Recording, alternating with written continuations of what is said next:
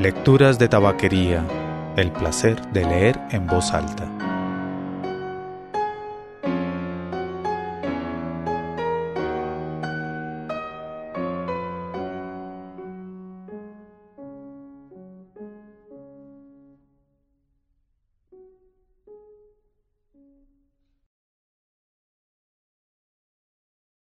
Soy Mauricio Duque Arrubla.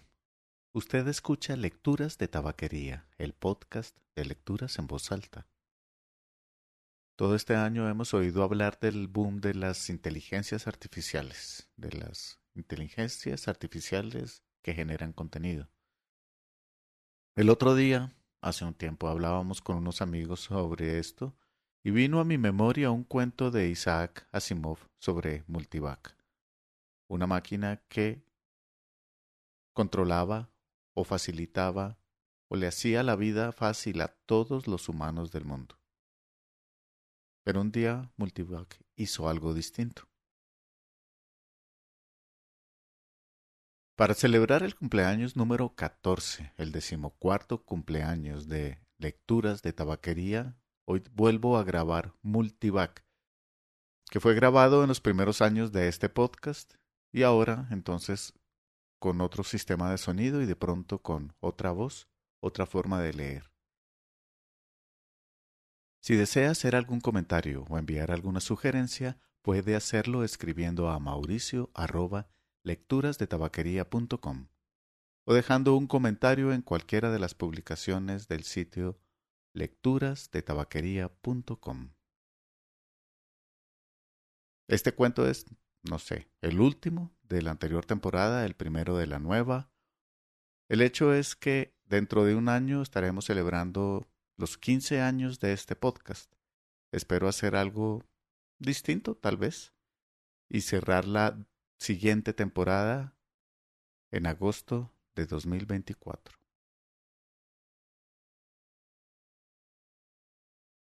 Multivac, Isaac Asimov.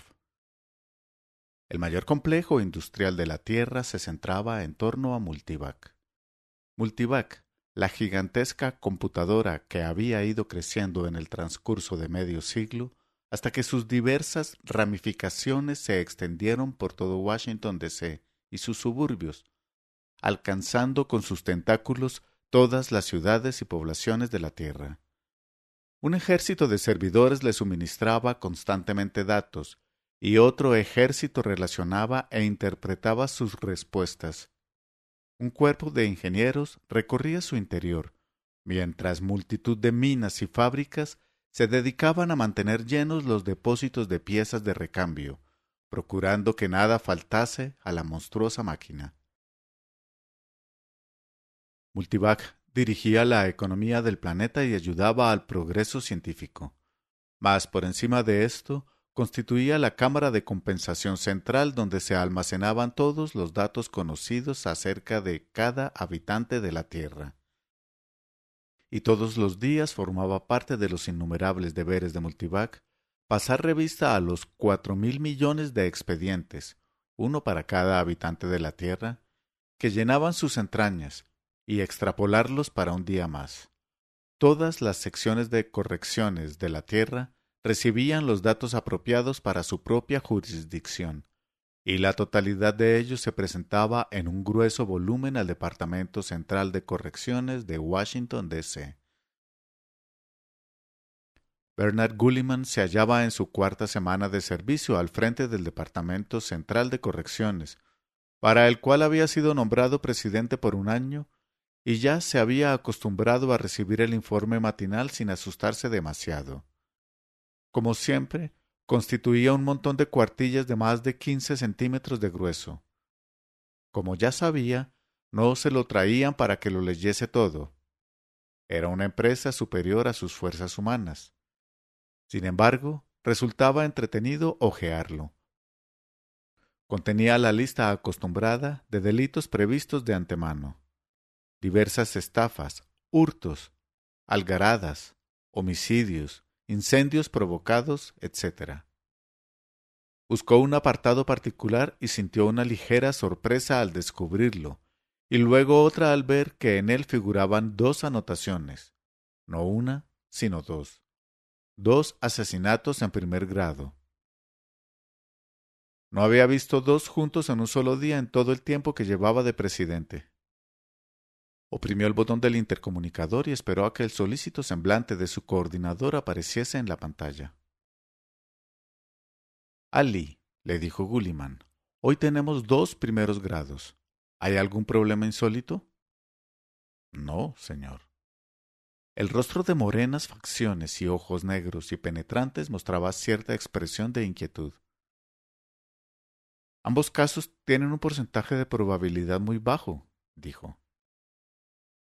Eso ya lo sé, repuso Gulliman. He podido observar que ninguno de ellos presenta una probabilidad superior al 15%. De todos modos, debemos velar por el prestigio de Multivac. Ha conseguido borrar prácticamente el crimen de la faz del planeta y el público lo considera así por su éxito al impedir asesinatos de primer grado, que son, desde luego, los más espectaculares. Ali Othman asintió. Sí, señor. Me doy perfecta cuenta. También se dará usted cuenta, supongo, prosiguió Gulliman, que yo no quiero que se cometa uno solo durante mi presidencia. Si se nos escapa algún otro crimen, sabré disculparlo. Pero si se nos escapa un asesinato en primer grado, le irá a usted el cargo en ello. ¿Me entiende? Sí, señor. El análisis completo de los 2 asesinatos en potencia ya se está efectuando en las oficinas de los respectivos distritos. Tanto los asesinos en potencia como sus presuntas víctimas se hallan bajo observación. He comprobado las probabilidades que el crimen se cometa y ya están disminuyendo. Buen trabajo, dijo Gulliman, cortando la comunicación. Volvió a examinar la lista con cierta desazón. Tal vez se había mostrado demasiado severo con su subordinado, pero había que tener mano firme con aquellos empleados de plantilla y evitar que llegasen a imaginarse que eran ellos quienes lo llevaban todo. De vez en cuando había que recordarles quién mandaba allí. En especial a aquel Othman, que trabajaba con Multivac desde que ambos eran notablemente más jóvenes y a veces asumía unos aires de propiedad que llegaban a ser irritantes. Para Gulliman, aquella cuestión de los crímenes podía ser crucial en su carrera política. Hasta entonces, ningún presidente había conseguido terminar su mandato sin que se produjese algún asesinato en un lugar u otro de la Tierra. Durante el mandato del presidente anterior se habían cometido 8, o sea, 3 más que durante el mandato de su predecesor. Pero Gulliman se proponía que durante el suyo no hubiese ninguno. Había resuelto ser el primer presidente que no tuviera en su haber ningún asesinato en ningún lugar de la Tierra. Después de eso, y de la favorable publicidad que comportaría para su persona, apenas se fijó en el resto del informe. Este contenía, según le pareció a primera vista, unos 2000 casos de esposas en peligro de ser vapuleadas. Indudablemente no todas aquellas palizas podrían evitarse a tiempo. Tal vez un 30% de ellas se realizarían, pero el porcentaje disminuía cada vez con mayor celeridad. Multivac había añadido las palizas conyugales a su lista de crímenes previsibles hacía apenas 5 años, y el ciudadano medio todavía no se había acostumbrado a la idea de verse descubierto de antemano cuando se proponía moler a palos a su media naranja. A medida que esta idea se fuese imponiendo en la sociedad, las mujeres recibirían cada vez menos golpes hasta terminar por no recibir ninguno. Gulliman observó que en la lista también figuraban algunos maridos vapuleados.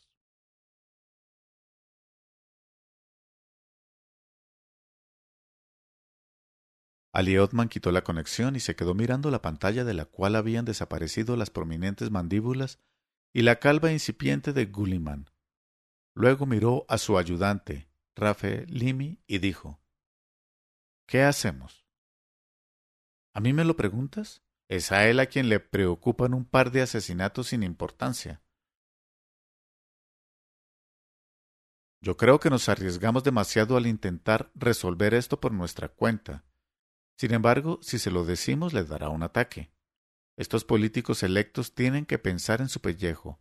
Por lo tanto, creo que si se lo decimos, no haría más que enredar las cosas e impedirnos actuar. Limi asintió con la cabeza y se mordió el grueso labio inferior. Lo malo del caso es, ¿qué haremos si nos equivocamos?, dijo. Querría estar en el fin del mundo si eso llega a suceder. Si nos equivocamos, nuestra suerte no interesará a nadie, pues seremos arrastrados por la catástrofe general. Con la mayor vivacidad, Oldman añadió. Pero vamos a ver, las probabilidades son tan solo del 12,3%. Para cualquier otro delito, exceptuando quizás el asesinato, dejamos que el porcentaje aumente un poco más antes de decidirnos a actuar. Todavía puede presentarse una corrección espontánea. Yo no confiaría demasiado en ello, dijo Limi secamente. No pienso hacerlo. Me limitaba a señalarte el hecho. Sin embargo, como la cifra aún es baja, creo que lo más indicado es que de momento nos limitemos a observar. Nadie puede planear un crimen de tal envergadura por sí solo. Tienen que existir cómplices. Multivac no los nombró. Ya lo sé. Sin embargo, no terminó la frase. Entonces se pusieron a estudiar de nuevo los detalles de aquel crimen que no se incluía en la lista entregada a Gulliman. El único crimen que nunca había sido intentado en toda la historia de Multivac. Y se preguntaron qué podían hacer.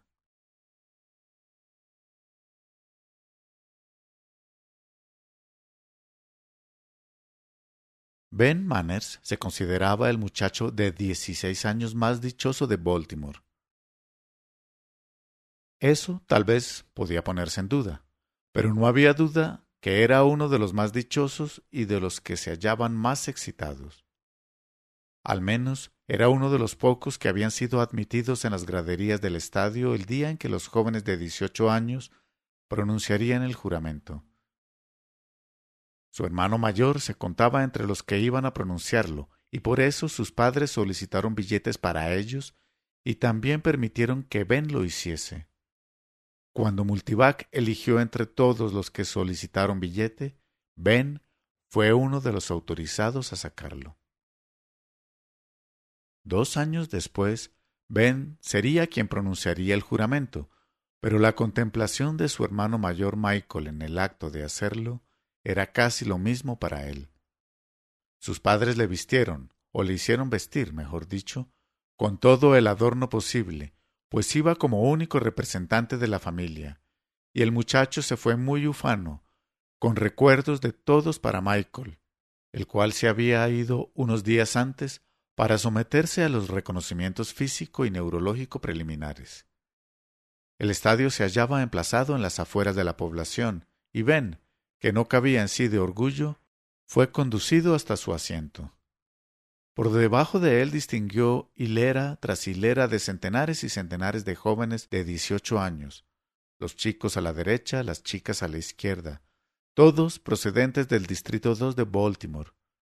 En diversas épocas del año se celebraban actos similares en todo el mundo, pero aquello era Baltimore, y por lo tanto aquel era el más importante. Allá abajo, perdido entre la multitud de adolescentes, se hallaba Mike, el hermano de Ben. El joven escrutó las hileras de cabezas con la vaga esperanza de reconocer a su hermano. No lo consiguió, naturalmente, pero entonces subió un hombre al estrado que se alzaba en el centro del estadio y Ben dejó de mirar para prestar atención. El hombre del estrado dijo por el micrófono: «Buenas tardes, muchachos, buenas tardes, distinguido público. Soy Randolph T. Hawk, y se me ha confiado el honroso encargo de dirigir este año los actos de Baltimore. Los jóvenes que van a pronunciar el juramento ya me conocen por haberme visto varias veces durante los reconocimientos físicos y neurológicos. La mayor parte de la tarea ya está realizada, pero queda lo más importante: la personalidad completa de cada uno de ustedes debe pasar a los archivos de Multivac.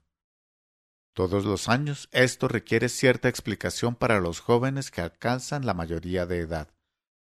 Hasta esta fecha, dijo, volviéndose hacia los jóvenes que tenía delante y desviando su mirada del público. Hasta esta fecha, hasta hoy, ustedes no pueden considerarse adultos. Multivac no les considera como individuos adultos, excepto en los casos en que alguno de ustedes han sido señalados especialmente por sus padres o por el gobierno. Hasta hoy, pues, cuando llegaba el momento de recopilar los datos anuales, eran sus padres quienes llenaban vuestras fichas.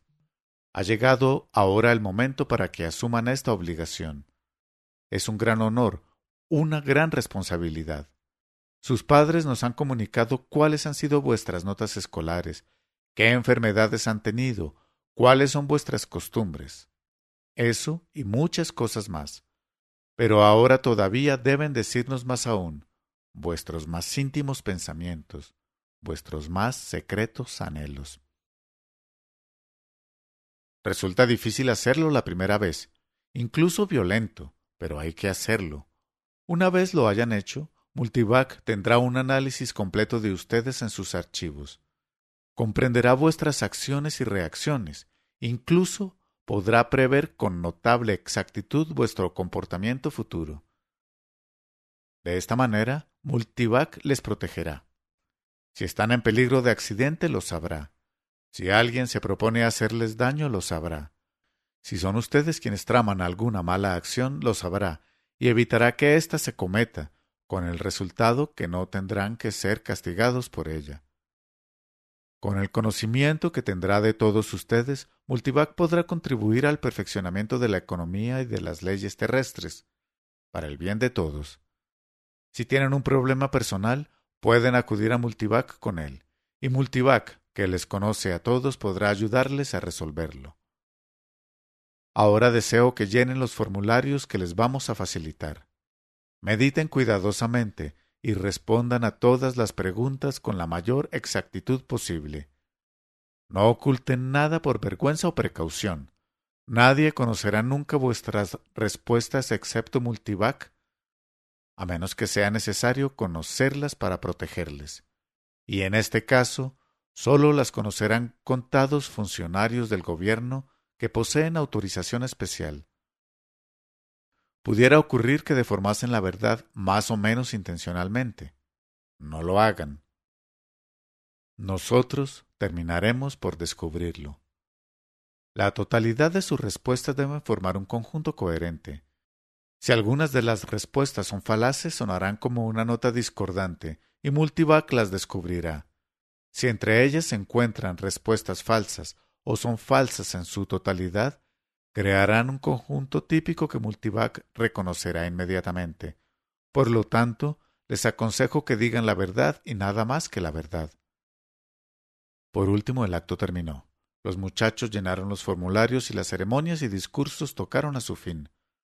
Por la noche, Ben, poniéndose de puntillas, consiguió descubrir finalmente a Michael, el cual todavía llevaba el traje de gala que se había puesto para el desfile de los adultos. Se abrazaron llenos de júbilo. Luego cenaron juntos y tomaron el expreso hasta su casa, ambos llenos de contento después de aquel día memorable. Por lo tanto, no se hallaban preparados para enfrentarse con el cambio total que encontraron en su casa. Ambos se quedaron helados cuando un joven de rostro severo, vestido de uniforme y apostado a la puerta de su propia casa, les cerró el paso para pedirles la documentación antes de dejarlos entrar. Una vez dentro, hallaron a sus padres sentados en el salón, con expresión desesperada y la huella de la tragedia impresa en sus caras. Joseph Manners, que parecía haber envejecido 10 años desde aquella misma mañana, miró con ojos asustados y hundidos a sus dos hijos, uno de los cuales todavía llevaba al brazo su flamante toga de adulto, y dijo: «Estoy bajo arresto domiciliario». Ben y Michael se quedaron de una pieza.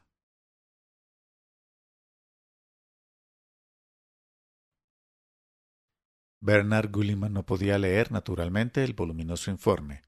Leyó únicamente el sumario y quedó más que satisfecho. No había duda que toda una generación ya estaba acostumbrada a que Multivac predijese la comisión de los delitos más importantes. Les parecía natural que los agentes de corrección se presentasen en el lugar donde iba a cometerse el delito antes que éste pudiera llevarse a cabo.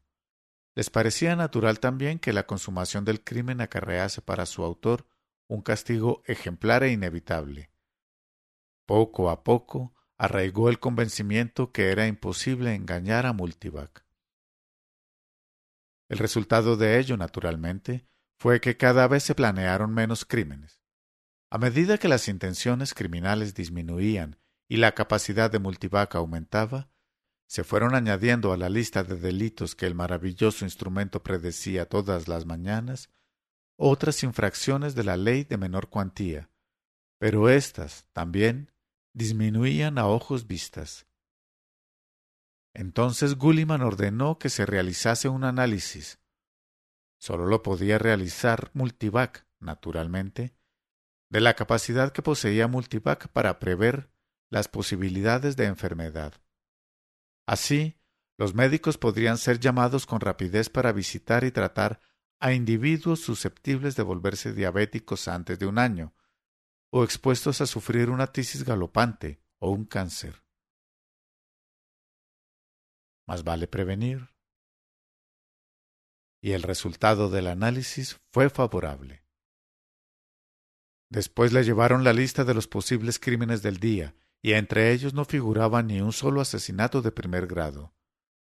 Gulliman, que se hallaba de un humor excelente, llamó a Ali Othman por el intercomunicador. Oiga, Othman, ¿cuál es el promedio de delitos que hay en las listas diarias de la semana pasada, comparado con el promedio de mi primera semana como presidente? El promedio había descendido, según se pudo comprobar, en un 8%.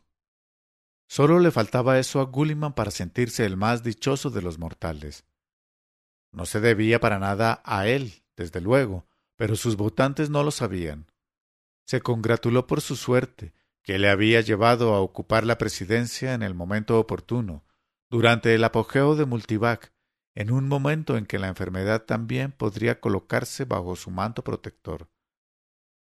Esto favorecía extraordinariamente la carrera política de Gulliman.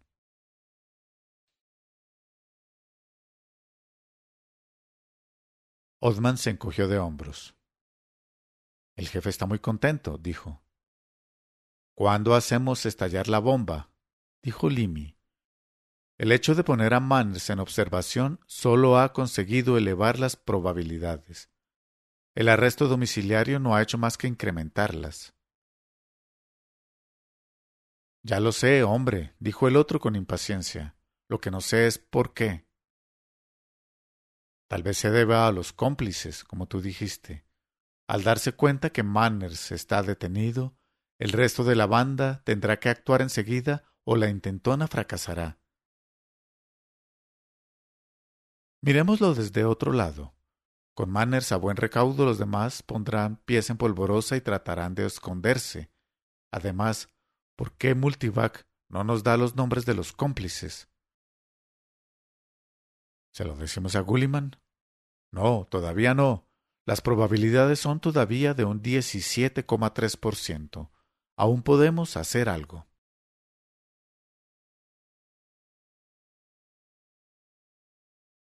Elizabeth Manners dijo a su hijo menor: «Vete a tu cuarto, Ben».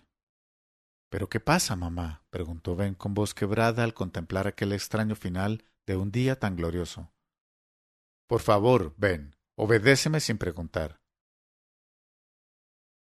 El muchacho se fue a regañadientes, salió al vestíbulo y empezó a subir la escalera haciendo el mayor ruido posible.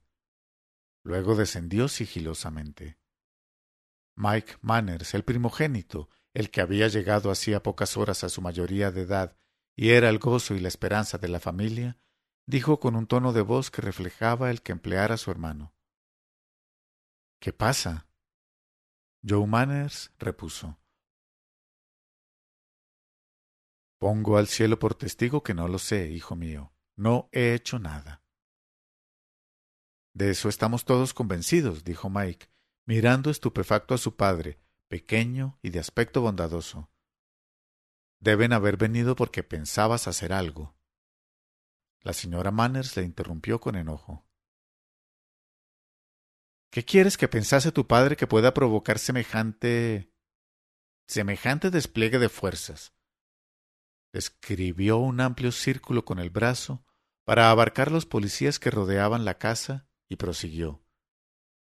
Cuando yo era niña, el padre de un amigo mío que trabajaba en un banco fue llamado una vez y le dijeron que no pensase más en aquel dinero. Pensaba robar $50,000. No llegó a cometer el robo, solo lo pensó.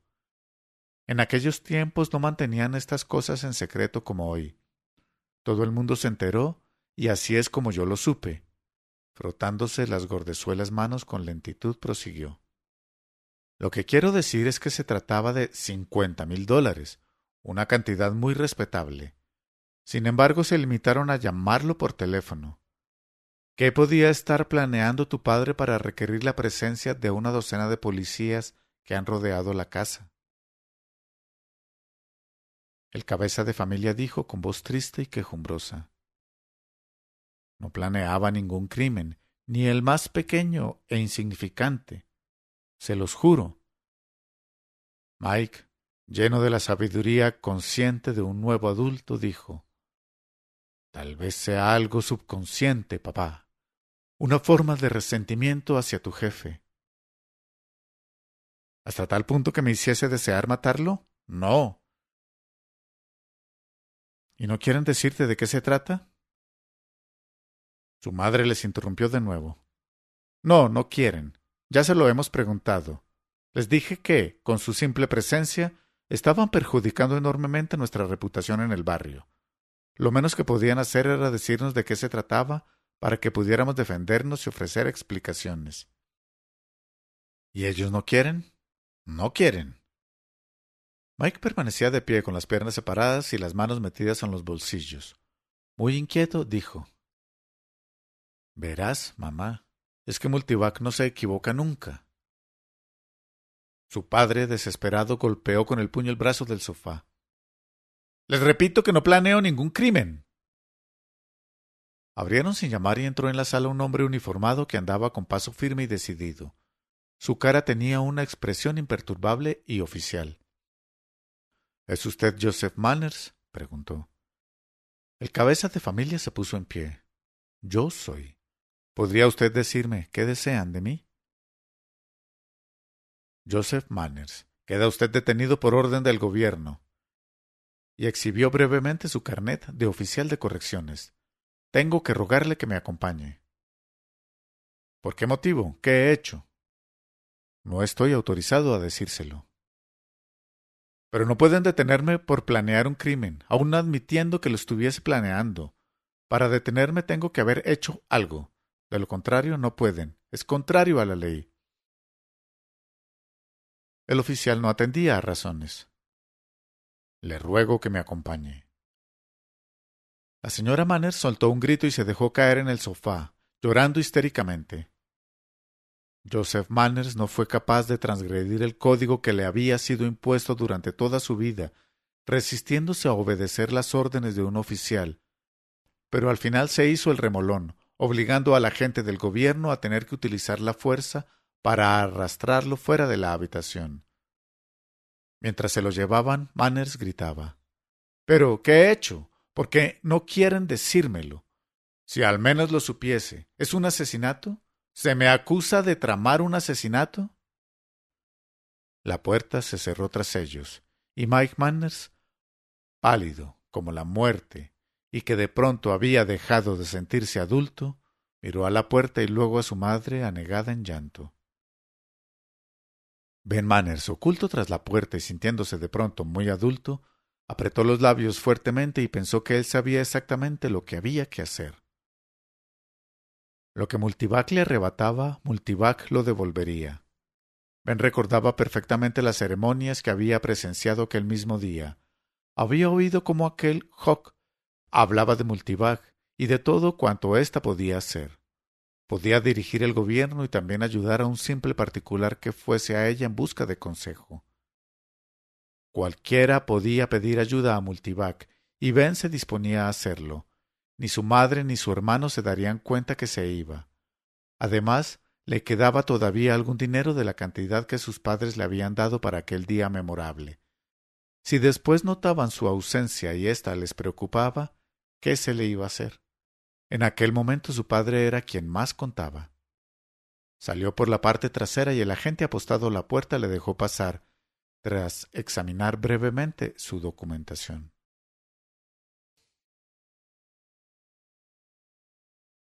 Harold Quimby dirigía la sección de quejas de la subestación Multivac de Baltimore. Se consideraba a sí mismo un miembro de la rama más importante del servicio civil.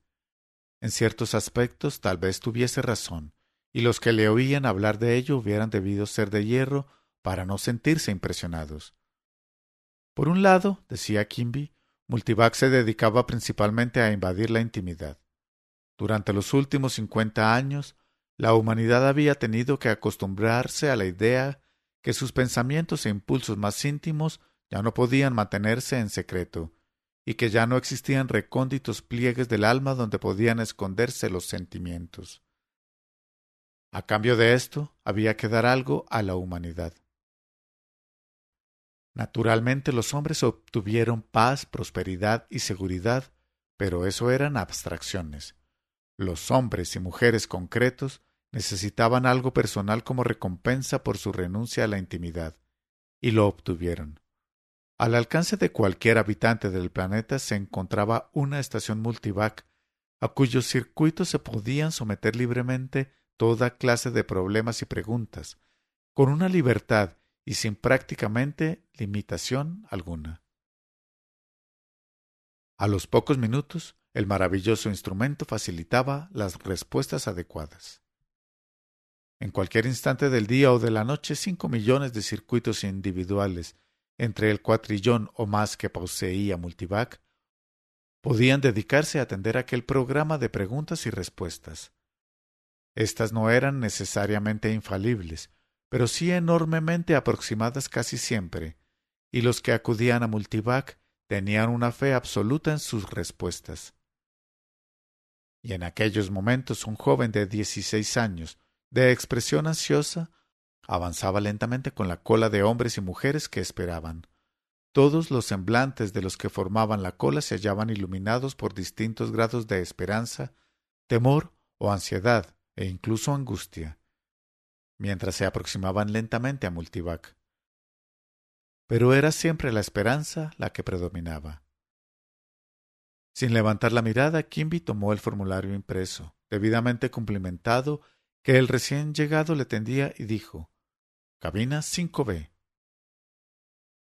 «¿Cómo tengo que hacer la pregunta, señor?». Quimby levantó entonces la mirada con cierta sorpresa.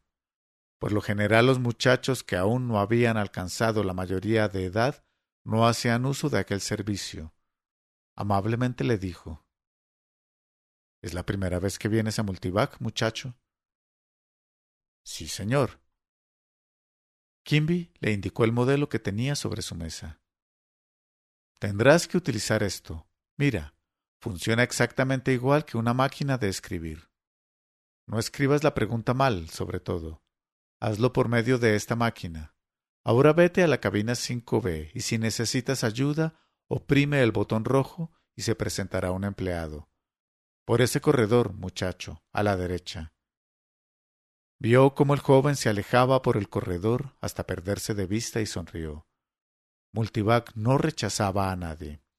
Naturalmente no podía descartarse un pequeño porcentaje de preguntas triviales, gente que hacía preguntas indiscretas acerca de sus vecinos o preguntas desvergonzadas sobre personalidades eminentes, estudiantes que trataban de adivinar lo que les preguntarían sus profesores o de divertirse a costa de Multivac haciéndole preguntas paradójicas o absurdas.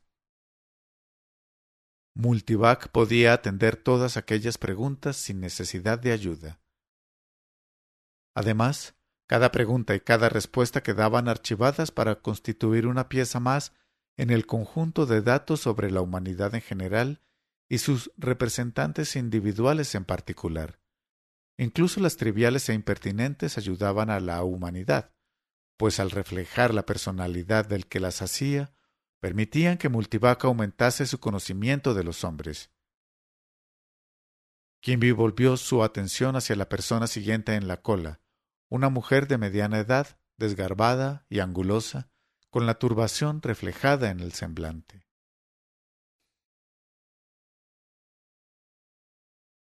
Ali Othman medía la oficina a grandes pasos, y sus tacones resonaban con golpes sordos y desesperados sobre la alfombra. Las probabilidades siguen aumentando. En este momento son del 22,4%. ¡Maldición! Hemos detenido a Joseph Manners y las probabilidades siguen aumentando. El sudor corría a raudales por su cara. Limmy dejó el teléfono en su soporte. Todavía no ha confesado. Le han sometido a la prueba psíquica, pero no han descubierto la menor huella de crimen. Es posible que diga la verdad. —¿Entonces es que Multivac se ha vuelto loca? —dijo Othman. Otro teléfono se puso a sonar. Othman se apresuró a cerrar las conexiones contento de aquella interrupción. En la pantalla apareció la cara de un oficial de correcciones, el cual dijo: —¿Tiene que darnos algunas nuevas instrucciones, señor, respecto a la familia de Manners? ¿Debemos permitirle que vayan y vengan a su antojo como han hecho hasta ahora? ¿Qué quiere decir usted con eso de como han hecho hasta ahora? Las primeras órdenes que recibimos se referían al arresto domiciliario de Joseph Manners. Nada se decía en ellas del resto de la familia, señor. Pues hágalas extensivas al resto de la familia, en espera de recibir nuevas órdenes. Pero es que ese es el problema, señor. La madre y el hijo mayor no hacen más que pedir noticias del pequeño. Este ha desaparecido, y su madre y su hermano piensan que también le han detenido, y piden que los llevemos a la jefatura para aclarar la suerte del muchacho. Othman frunció el ceño y preguntó casi en un susurro: —¿El pequeño cuántos años tiene? 16, señor —repuso el agente. 16 y se ha ido. ¿Sabe usted a dónde? Le dejaron salir, señor. No había órdenes de retenerle. No se retire. Un momento. Othman suspendió momentáneamente la comunicación. Se llevó ambas manos a la cabeza y gimió: —¡Estúpido de mí! Limmy le miró sorprendido. —¿Qué demonios pasa? Este individuo tiene un hijo de 16 años, dijo Othman con voz ahogada. Por lo tanto es un menor de edad, y Multivac no lo registra por separado, sino formando parte de la ficha de su padre. Miró furioso a Limmy. Hasta cumplir 18 años un joven no tiene ficha separada en Multivac, sino que sus datos figuran en la de su padre. Eso lo sabe cualquiera. ¿Cómo pudo habérseme olvidado? Y a ti, pedazo de alcornoque, ¿cómo pudo habérsete olvidado también? ¿Quieres decir entonces que Multivac no se refería a Joe Manners? Preguntó Limmy.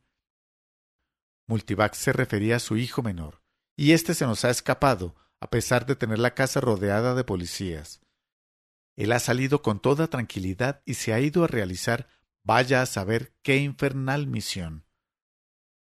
Conectó de nuevo el circuito telefónico al extremo del cual todavía esperaba el oficial de correcciones. Aquella interrupción de 1 minuto había permitido que Othman recuperase el dominio de sí mismo, asumiendo de nuevo su expresión fría y segura. Hubiera sido altamente perjudicial para su prestigio representar una escena ante los ojos de un policía, aunque eso habría aliviado considerablemente su mal humor. —Oficial —dijo entonces—, trate de localizar al muchacho que ha desaparecido. Si es necesario, movilice usted a todos sus hombres. Más adelante les daré las órdenes oportunas. De momento, solo esta: encontrar al muchacho a toda costa. El oficial contestó: —Sí, señor. La conexión se interrumpió. Othman dijo: —Dígame cómo están las probabilidades, Limmy. 5 minutos después, Limmy comunicó: han bajado a un 19,6% y siguen bajando. Othman dejó escapar un largo suspiro. Por fin estamos sobre la buena pista.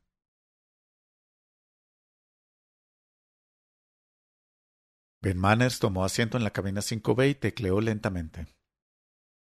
Me llamo Benjamin Manners, número MB 7183-3412. Mi padre Joseph Manners ha sido detenido, pero no sabemos qué crimen tramaba. ¿Podemos ayudarle de algún modo? Se dispuso a esperar la respuesta de la máquina. A pesar que solo tenía 16 años, ya sabía que aquellas palabras estaban dando vueltas en aquellos momentos por el interior del aparato más complicado creado por la mente humana. Sabía también que se barajarían y se coordinarían un trillón de datos y que a partir de ellos Multivac extraería la respuesta más adecuada. Oyó un clic en la máquina y surgió de ella una tarjeta. Sobre la misma se veía impresa una respuesta, una larga respuesta. Decía como sigue: Toma el expreso a Washington, D.C. inmediatamente. Desciende en la parada de la avenida de Connecticut. Verás una salida especial sobre la que se lee Multivac y ante la que hay unos guardias. Di a uno de ellos que llevas un recado para el doctor Trumbull y te dejará entrar. Te encontrarás entonces en un corredor. Síguelo hasta encontrar una puerta sobre la que se lee Interior. Entra y di a los guardias de dentro lo que has dicho a los de afuera. Lo mismo. Estos te franquearán el paso. Sigue entonces. Las instrucciones continuaban por ese tenor. Ben no veía que aquello tuviese nada que ver con lo que había preguntado, pero su fe en Multivac era absoluta. Salió corriendo para tomar el expreso a Washington.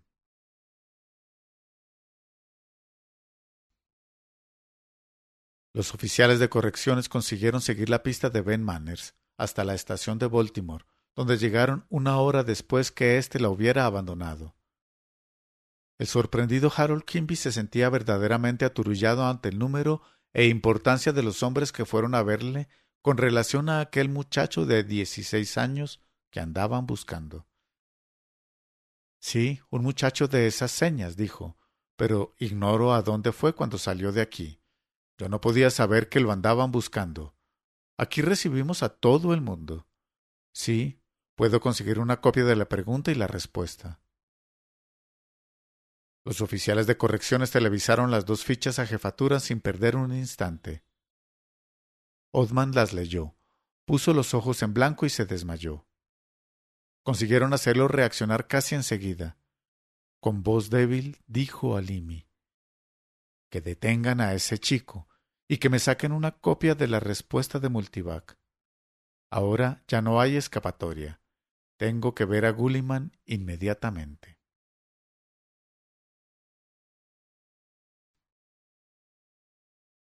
Bernard Gulliman nunca había visto a Ali Othman tan perturbado. Al observar la expresión trastornada del coordinador, sintió que un escalofrío le recorría el espinazo. Con voz trémula y entrecortada preguntó: ¿Qué quiere usted decir, Othman? ¿Qué significa eso de algo peor que un asesinato?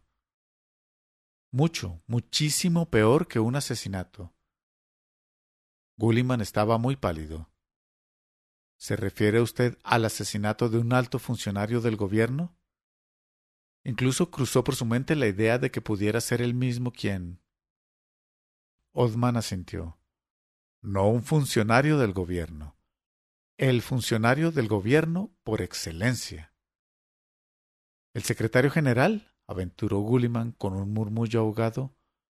Más que eso, mucho más. Nos enfrentamos con un complot para asesinar a Multivac. ¿Cómo? Por primera vez en la historia de Multivac, la computadora nos ha informado que es ella misma quien está en peligro. ¿Por qué no me informaron de ello inmediatamente? Othman no mintió demasiado al responder. Como se trataba de un caso sin precedentes, señor, estudiamos la situación antes de atrevernos a redactar un informe oficial. Pero Multivac se ha salvado, ¿verdad? Dígame que se ha salvado. Las probabilidades han descendido a menos de un 4%. Prácticamente ya no hay peligro. Estoy esperando el informe definitivo de un momento a otro.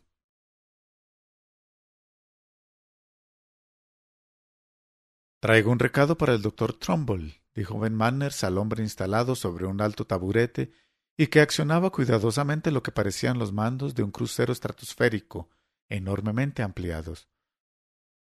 Muy bien, Jim, dijo el hombre. Adelante. Ben echó una mirada a sus instrucciones y se apresuró a seguir adelante. Encontraría una diminuta palanca que tenía que bajar completamente en el instante en que un indicador mostrase una luz roja. Oyó una voz agitada a sus espaldas, luego otra, y de pronto dos hombres lo sujetaron por los codos. Notó cómo sus pies se levantaban del suelo. Uno de sus captores dijo: «Acompáñanos, muchacho».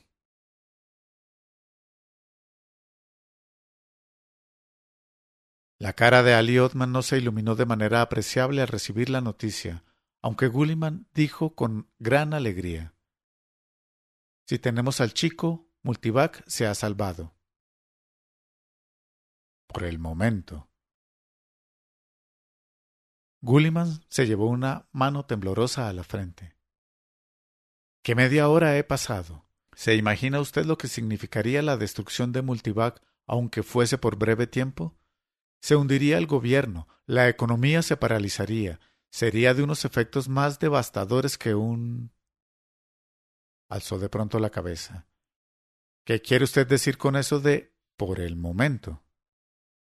Ese muchacho, Ben Manners, no tenía intención de hacer daño. Él y su familia deben ser puestos inmediatamente en libertad e indemnizados por las molestias que les hemos causado.